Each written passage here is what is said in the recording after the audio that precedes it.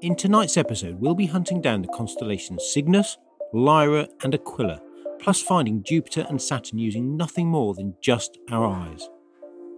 So get ready to join me on a journey into the night sky. The following episode is ideal for listeners in the UK, Northern Europe, Northern USA and Canada during July 2020.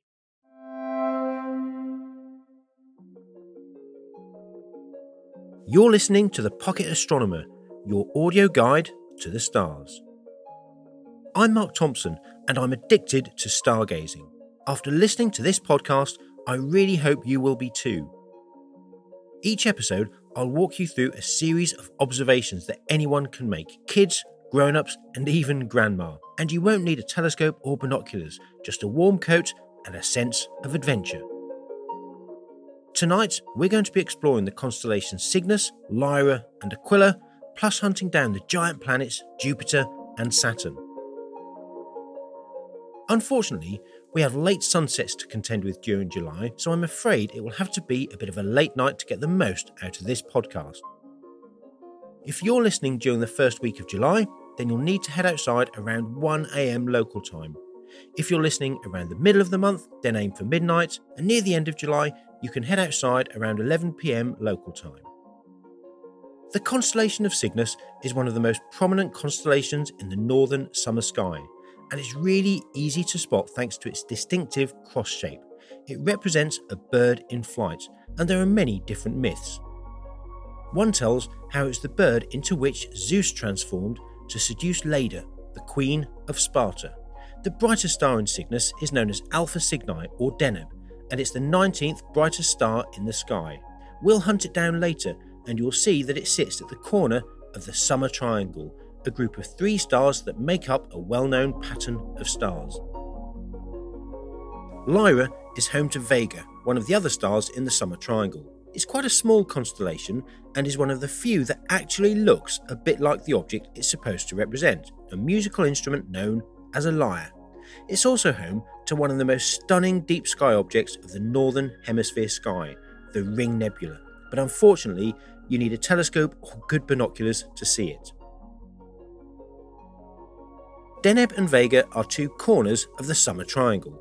The third is Altair in the constellation Aquila.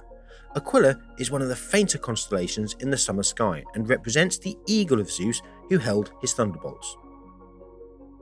Jupiter is the largest planet in the solar system with a diameter of 140,000 kilometres. It could easily swallow up all of the planets in the solar system and still have room to spare. And finally, Saturn is one of my favourite objects to look at. It's a fascinating world whose density is so low that it would float on water if only you could find a body of water large enough. It was the first thing I saw through a telescope when I was 10 years old, and it was that view that got me hooked on astronomy. I hope it gets you hooked too.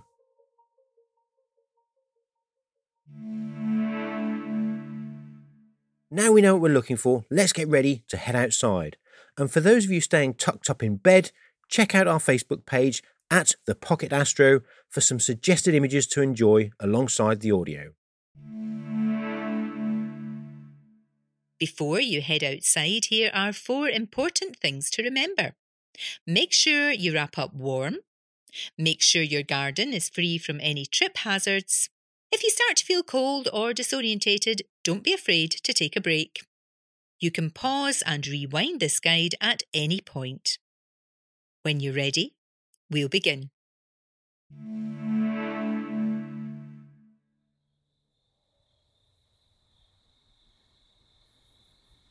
Glad you could make it. Now let's get ready to do some stargazing. But first, we need to get our eyes acclimatised to the night sky. First, make sure you've turned out any lights in the garden or house. Or if others are still there, perhaps it's a bit kinder to just close the curtains you might have. Don't worry, if you need to do that now, just hit pause and I'll wait for you. Great. Now, find yourself a comfortable spot. I like to stand, but you might find it easier to sit down or even lie on the grass. Just watch out for any objects before you lie down. Press pause, and when you're ready, I'll be here.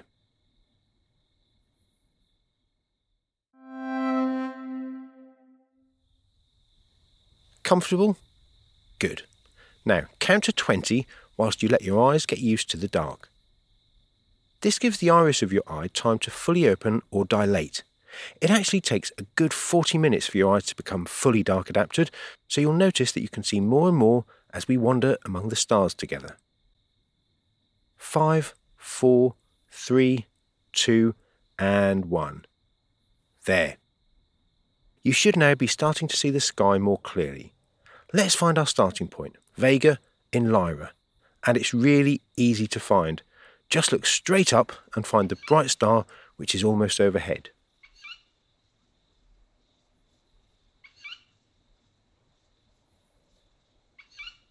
That's Vega in Lyra. Now turn to face it. Brilliant. Now we're all ready to make our first observation.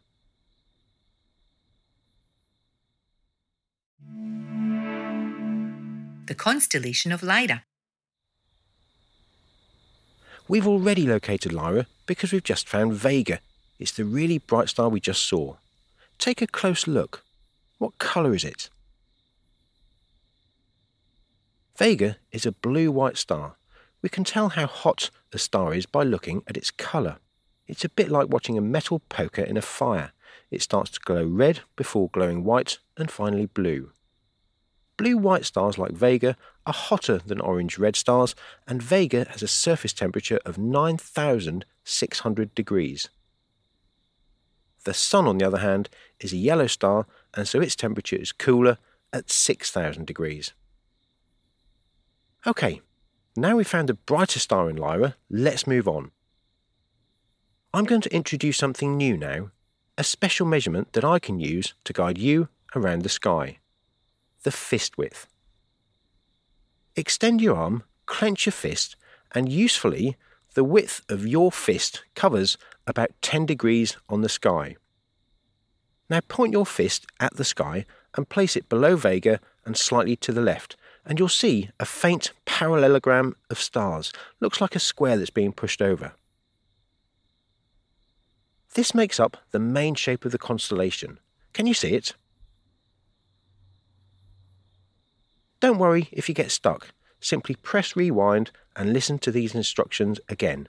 Otherwise, press pause and I'll be ready for you when you found it.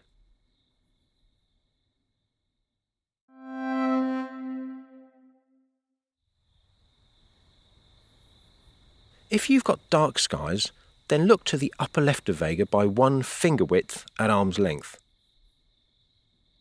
There's a faint star right on the limit of naked eye visibility called Epsilon Lyra, a double star. The stars tend to have more than one name. The brightest star in Lyra is of course called Vega, but it's got another name, Alpha Lyra. This alternate name is called its Bayer designation and is made up of a letter from the Greek alphabet and the name of the constellation. The Greek letter tells us how bright the star is because usually the brightest star in a constellation is named Alpha after the first letter in the Greek alphabet, and the second brightest star is named Beta after the second letter, and so on. Back to Epsilon Lyra. Epsilon is the fifth letter of the Greek alphabet, so Epsilon Lyra is the fifth brightest star in Lyra. Around half of all stars in the night sky are binary star systems, which means 2 stars in orbit around each other. But whilst to the naked eye Epsilon Lyra looks like just a normal star, binoculars reveal it to be 2 stars, except telescopes reveal each of those to be 2 stars, hence Epsilon Lyra is actually 4 stars. To finish, how about a quick challenge? How many stars can you count within 1 fist width of Vega? It will depend on the sky conditions, your eyes, and also whether the moon is visible. On a good night like tonight, I can see about 9 stars. Great, that's the constellation Lyra. Next up is Cygnus. The constellation of Cygnus. To find Cygnus, you now need to start back at Vega.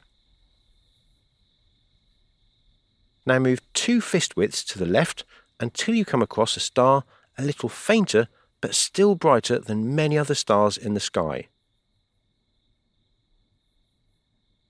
You've now hopped over to the brightest star in Cygnus known as Deneb. You'll know it's Cygnus because extending from Deneb to the lower right, you can see a giant celestial cross.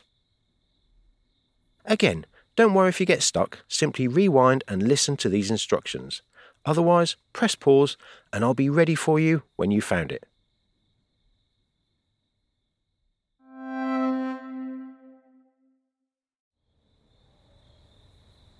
Right, now we've got Cygnus in our sights, let's find the rest of the constellation. Less than 1 fist width to the lower right of Deneb is Gamma Cygni. Continue on in that direction for just under another 2 fist widths to Albario, which marks the head of the bird.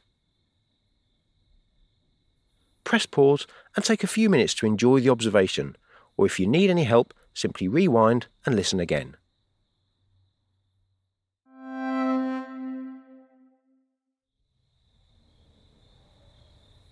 Head back to Gamma Cygni again. 1 fist width below Gamma Cygni is Epsilon Cygni, which represents one wing of the bird. 1 fist width above Gamma Cygni is Delta Cygni, which represents the other wing. If you need a little more time, simply pause or rewind to listen again.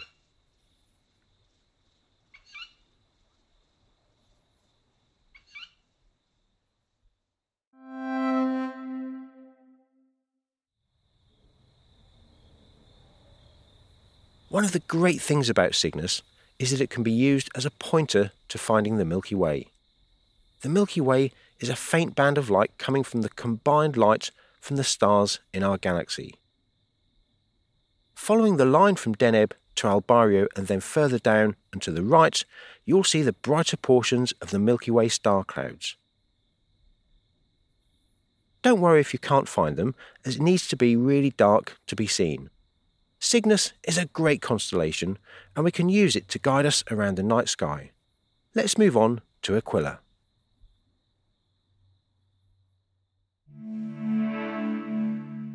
The constellation of Aquila. It's easy to find Aquila. Can you recall the 2 bright stars we've seen already tonight? Vega and Deneb in Lyra and Cygnus, otherwise known as the Summer Triangle. The final star completing the triangle is Altair, and you can find it 3 fist widths below Vega. As before, if you get stuck, simply rewind and listen again to these instructions. Otherwise, press pause and start your stargazing.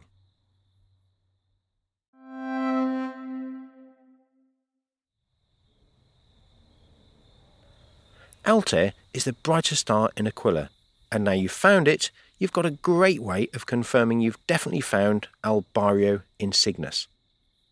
We've skipped back a little bit here, but now that you can find all the stars in the Summer Triangle, you'll notice that Albario is smack in the middle of the triangle. Pause as much as you like, or rewind if you need some help.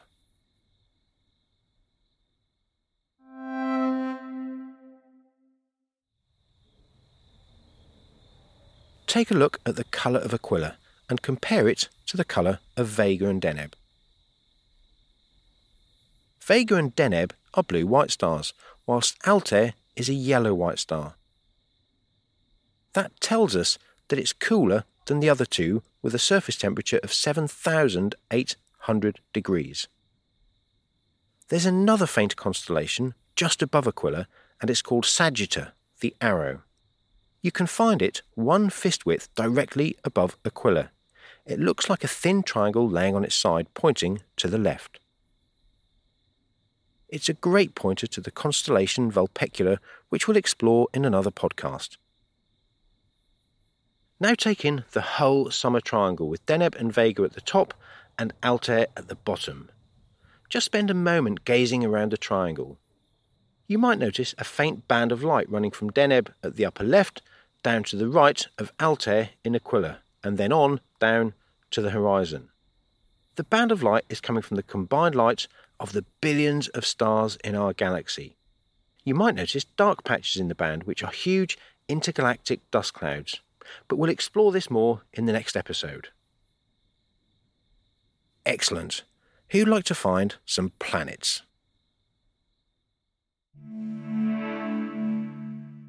Jupiter. Time to find the solar system's largest planet. You'll know you've found a planet because unlike stars, they don't twinkle. Jupiter is like a bright, non-twinkling, pale yellow star.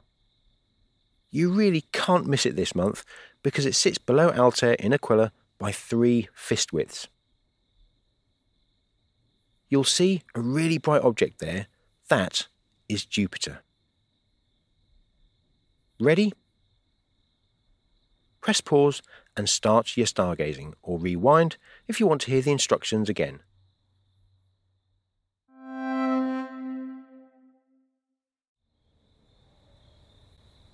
So this is Jupiter, shining at us from 624 million kilometres away. Planets don't twinkle because they are so much closer to us, and the light from them is less disturbed by our atmosphere. If you've got a birdwatching telescope, then try pointing that at Jupiter and see if you can spot its 4 brightest satellites, Io, Europa, Ganymede and Callisto. Take a few moments to enjoy, or rewind if you need some help.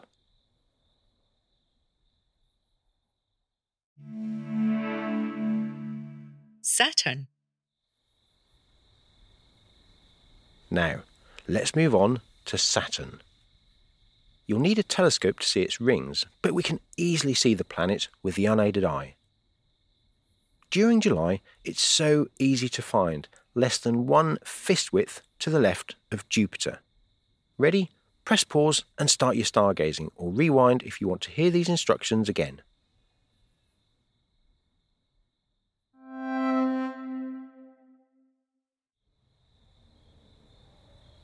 How easy was that? So this is Saturn, 731 million kilometres further away than Jupiter. As you can see, it's fainter than Jupiter, but like Jupiter, it shines with a pale yellow light. It's amazing to think that while you're looking at Saturn, the light hitting the back of your eye has been travelling for quite some time. We see all the planets because they reflect sunlight. Now, the light was generated in the core of the Sun about 100,000 years ago. It then travels for 79 minutes to get to Saturn, bounces off the planet, and travels for another 75 minutes to reach us here on Earth. That means we see the planet Saturn as it was 75 minutes ago. We are looking back in time to a point before you started this podcast. Take a few moments to enjoy, or rewind if you need some help.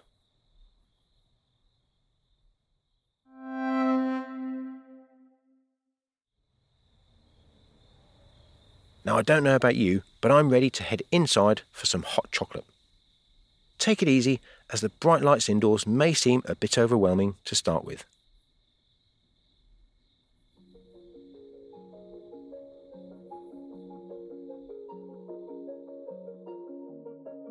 Well done! With just your eyes, you found 3 constellations and 2 planets. That's not bad for an evening stargazing. My favourite part about tonight's observations was hunting down Saturn. It's bright and easy to find, and every time I see it, it reminds me of when I was 10 years old and saw it for the first time. Before we go, there's just time to answer a few listeners' questions. Dave Griffiths asks, what causes the green glow of light in the Martian atmosphere? Well, the atmosphere of Mars is about 100 times thinner than the atmosphere of the Earth, but its composition is quite different. The main component of our atmosphere is nitrogen, but Mars has got an atmosphere that's 95% carbon dioxide and only 0.13% of oxygen. Green glow is known as night glow, and it's caused by the interaction of sunlight with the oxygen, causing it to give off a continuous but faint glow of green light. Glenn Parrish asks, what's the best beginner's camera for astrophotography and what would be the best objects to take pictures of? Well, that's a great question, Glenn, but to answer it fully would mean a podcast all of its own. But as a rough guide, any entry-level DSLR camera would be a great start. You'll also need a good sturdy tripod, a method to take the pictures without touching the camera. Something like an intervalometer is a brilliant choice. That's like a modern equivalent of a cable release, and a wide-angle lens. With that setup, you'll be able to get some brilliant pictures of star trails, pictures of the Milky Way, maybe the aurora, and if you're really lucky, the odd meteor. Next episode, we'll be exploring the Milky Way, hunting down the Andromeda Galaxy, and be on the lookout for the planet Mars. If you've got any questions you want to ask me, just email me, mark@thepocketastronomer.com, and I might read yours out on the show. Equally, I would love to receive your astronomical pictures. The best ones I'll share on our Twitter feed @thepocketastro. Thanks for joining me on my audio guide to the stars. I can't wait to see you again next month. I'm Mark Thompson. Goodbye.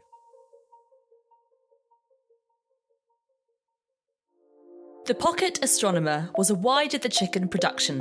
It was written and presented by Mark Thompson with help from Lorraine Kelly. The producers were Amber Miller and Dan Page. If you enjoyed the show, please do 3 nice things for us. Subscribe, rate us on iTunes, and tell a friend.